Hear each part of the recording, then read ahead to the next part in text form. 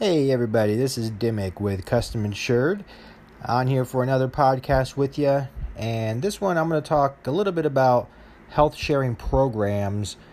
These have been around for a while, but they've become much more popular recently. So more and more people are coming across them and using them.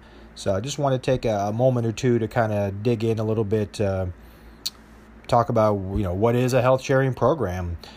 So really, first and foremost, people are using this in place of traditional health insurance. Why are they doing this? Primarily cost.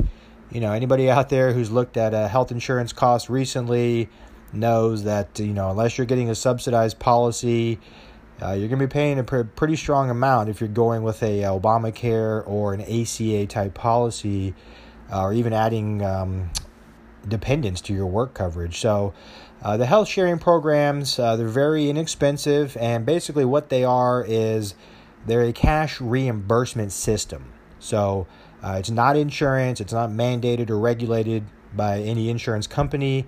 It's all really just kind of based on faith. So really the way it works is if you go into ER, doctor, whatever, hospital, you have your stay, you don't have an insurance card or anything you can show them when you go in. Basically, you just have to negotiate a cash situation where you're going to get them to agree for you to pay them cash.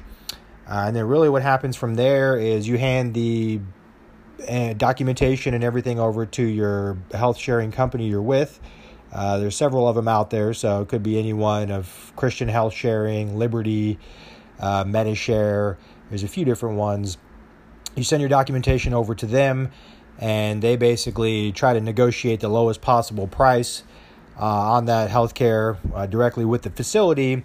And then beyond that, they basically just send you cash reimbursements on a monthly basis for you to cover the bill.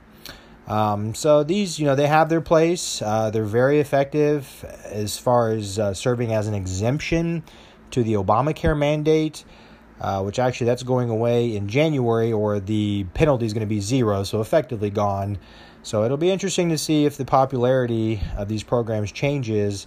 But again, it's a low-cost alternative that allows people to get cash reimbursement to pay for their medical care. That's all for now. We'll have another podcast shortly.